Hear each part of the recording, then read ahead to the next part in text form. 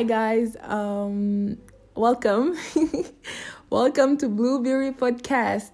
So before I start this episode, I really wanted to thank everyone who participated directly or indirectly in the realization of this project. I know for a fact that I wouldn't be able to do it alone. So thank you so much guys for the support. Shout out to my friend Zainab who really worked hard on making the cover page.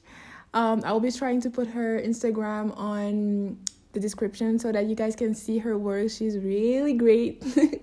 So I hope you really will enjoy this episode and you will be able to find yourself within it. Listen with your heart and your mind, of course. And yeah, enjoy. Have you ever been subjected to any sort of discrimination? It can be racism, xenophobia, hate, or just being judged by anyone that is not from your community or country. Yeah, but I think in different ways than people would expect. Mm-hmm. So for example, in my country, no, I'm a white woman, so I have not experienced that. But outside of the United States, in Morocco, so when I first came here, I lived in Safrou, which is a smaller city in Morocco, and there aren't a lot of foreigners. In fact, I was the only one there. So I was there working with the American government under the Peace Corps. I was a volunteer. Yeah.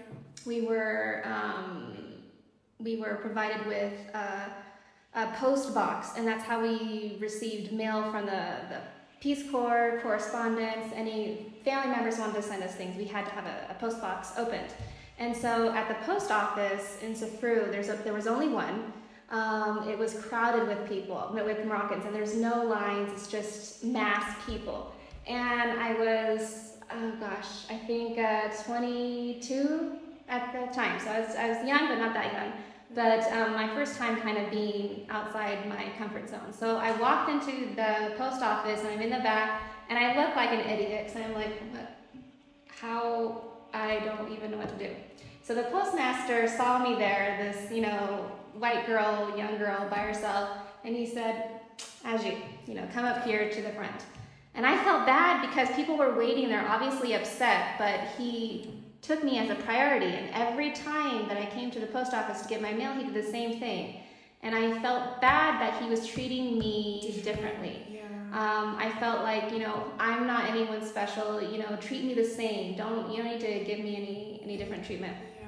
So that's not bad in a way, but it is not fair. Other things that have happened that are not good, again, in Safrou, I was the only white girl walking around town, and the children saw me as someone different, and they would throw oranges at me. And I don't think they were trying to hurt me or anything. It was just like, hey, you're different.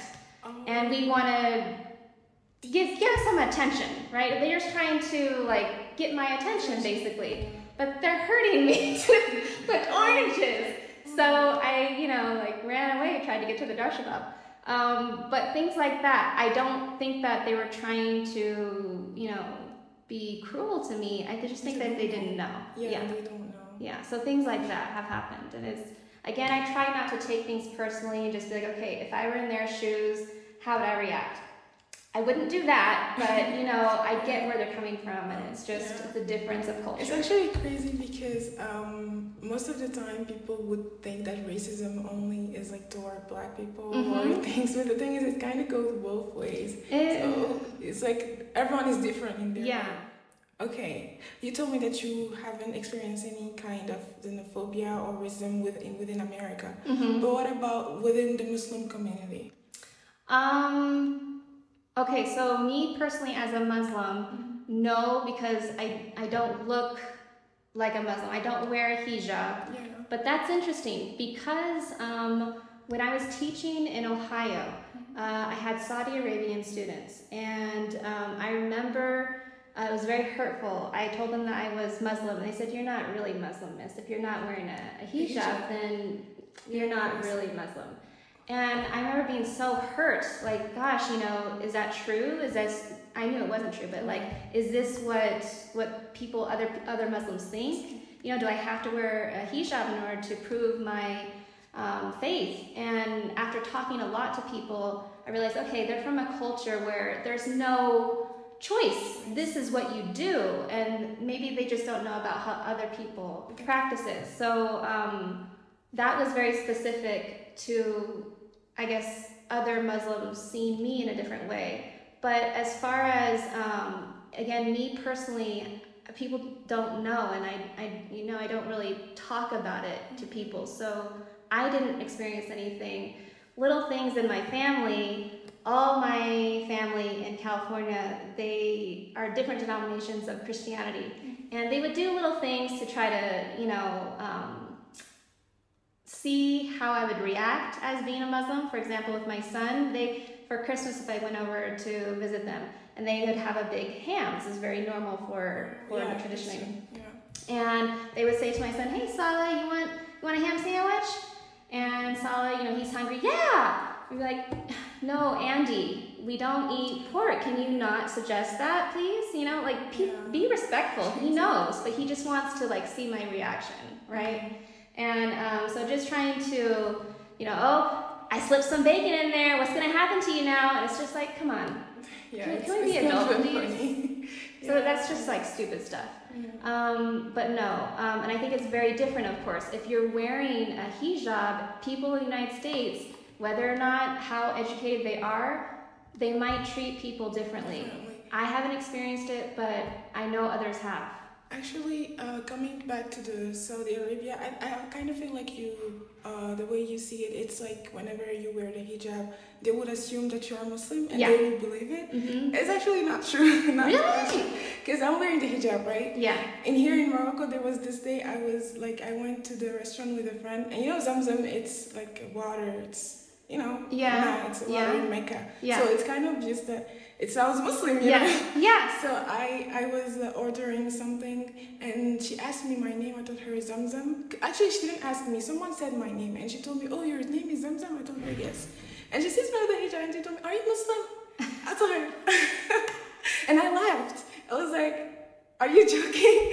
And she said, "No, I'm asking." So I'm like, I don't know what to say. I'm like, "Yes, I'm Muslim."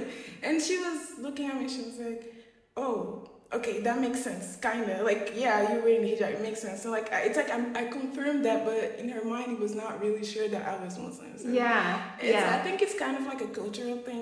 That's interesting. They have this idea in their head, in their minds of what is Muslim, right? Yeah. And if you don't fit it, then they're curious. They want to know, okay, how are you different? Mm-hmm. And I don't think that people are trying to say you don't quite meet our standards, but they're just.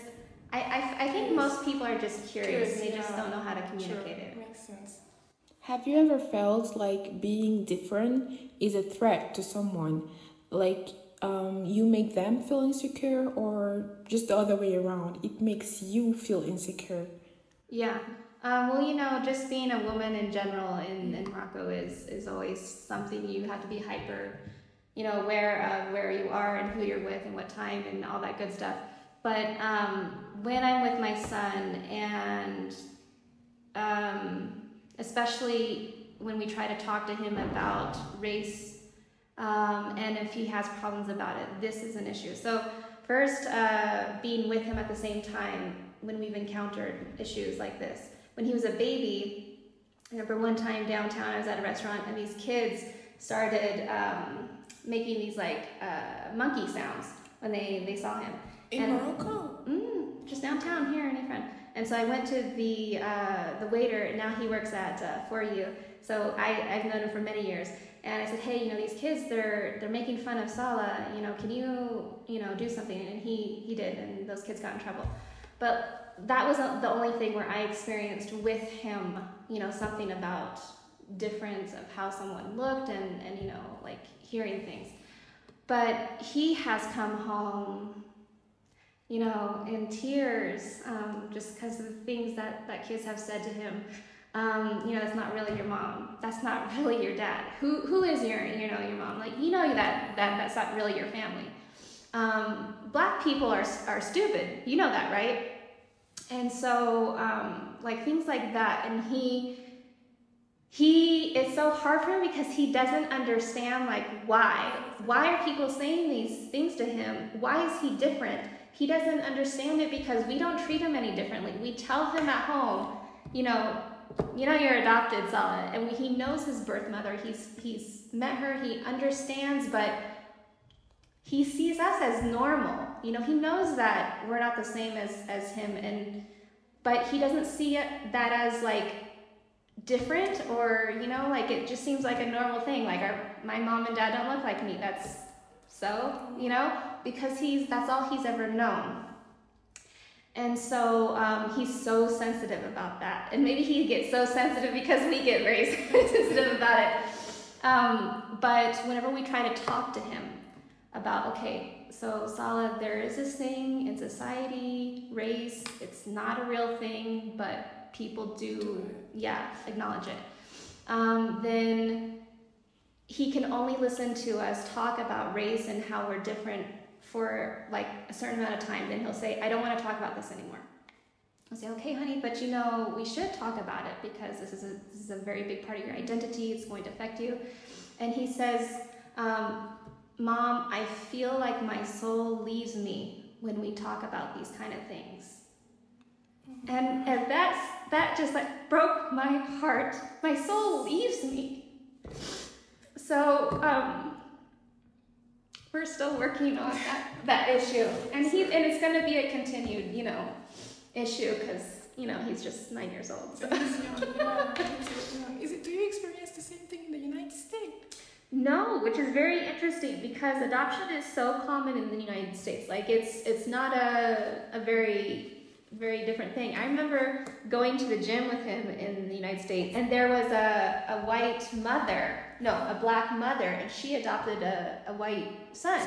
In the United States, and to see like mixed interracial families, to see lesbian families, homosexual, like it's very normal. Here it's taboo, right? Here it's taboo because you're not supposed to have sex outside of marriage, and the whole fact of Salah's existence is Hashuma because his birth mother, she had a relationship outside. So he's already seen as a bastard. There's that strike, that strike is already against him. And then the fact that his parents are white, the fact that we weren't born Muslim, we converted, the fact that we don't speak Arabic or French to him, we speak English. Like there's so many things that are against him. His family is all white, his family is all Christian. So poor little boy's got... It's kind of hard, it's like no wonder, honey. And Miss Sarah, you still chose to stay here in Morocco, even though you know that the United States is kind of more a better place somehow. Yeah, but it's easier for us to teach him about American culture because we are American. That's easier to do than to be in the United States and to teach him about Moroccan culture when there's nothing in the United States that's Moroccan. Unless, so for him to go to the cafe here during the World Cup and see how people go crazy, that's culture. That's something I can't just tell him about. True. When he goes out and he plays with the kids in the streets, soccer, and they're teaching him these words, the Darija, and to hear him, I love hearing him emulate them. Mom, I swear, and that's so Moroccan. It's like, Salah. I love that because he's learning this culture. Yeah, actually, I think this is wonderful. It's like he kind of did a sacrifice for him so that he can embrace who he is naturally. Oh my God, I really enjoyed talking to you. Okay, this question, I really like it. It's for a better relationship. Do you prefer people to notice and dwell on differences you may have with them or similarities that you share? That was my favorite question here. That's really good and it's deep, I can see how for some people it matters very much because that's their identity, and that part of their identity is very important to them. But I can see for other people it's not. For me, I don't care that much. It's not that important to me. I'd rather just hear ideas, what people think. the fact that they know something about me is not important. But if they're curious, if they want to know, I'll tell them. But it's not like before we start talking, you need to know this. That's, I don't go that way. But for some people, I know it is. Like, for example, some professors, if they have their doctorate and they've worked hard on it, and don't dress me as Miss, or, like, I'm doctor. I get that. That's a part of their identity that they feel very strongly about. And before we talk, no to address me as doctor. I get that. It depends on the person. Yeah, but for me, no. If someone says something to me and they make a wrong assumption, then yeah, I'll make sure to tell them. If somebody says, oh, do you go to church, or you've read the Bible, right? I'll be like, oh, no. I haven't. Then I'll just tell them. But I don't care that much. Everyone is different. People have differences, and whether we have different religious, political, or moral views, it should not be a point of major conflict, but rather a way to strengthen our relationships by embracing each other's differences, trying to understand them and choose whether or not we are okay with them. Now, if you are not, it's actually a way to get to the bridge between a true bond and a false one. Yeah, I think that's exactly true.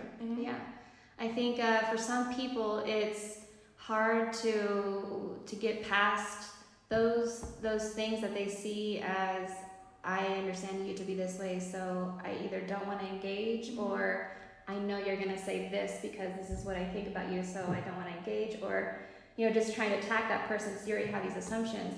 But we should know by now, right? You can't judge a book by its cover, and people are so complex. They're never just one thing, right? Sure. Do you think that parents play a big role in shaping how their child acts when encountering someone or seeing something they are not used to seeing? Yeah, huge. Especially if the parents react in a very dramatic way, then I think they will pick that up. For example, if a parent sees someone who looks different from them, and they immediately, grab the child's hand very tightly and they pull them across the street and they go to the other side and say, walk faster. Then that teaches fear. Whenever you see, someone who looks different, you fear. If their voice changes the tone. My son is so good at noticing the emotion of someone based on their tone. Is it a harsh tone like this, or is it hi? Like, he knows right away how I feel about some things, and we need to be careful, because how we address people, like, kids pick up on that stuff, and it's not even like purposeful. It just like osmosis. It just kind of happens. They soak it in like a sponge. Copy. Yeah, that makes sense. Yeah, I think that was it. Those were my questions. I think it was such a good project. Hi everyone, this is Zemzem. I am so excited to embark on this new podcasting journey with each and every one of y'all out there. This podcast is a way for me to put out there a part of me that I think a lot would relate to. It's more about bringing together people from different backgrounds in a common ground. I love to hear ideas and explore new topics, even though sometimes it might be emotional. I definitely think it's worth it. I hope you enjoyed today's episode and can't wait to dive deeper in this journey together. If you did enjoy, don't forget to show some love and share. See you in the next episode. With love, Zamzam.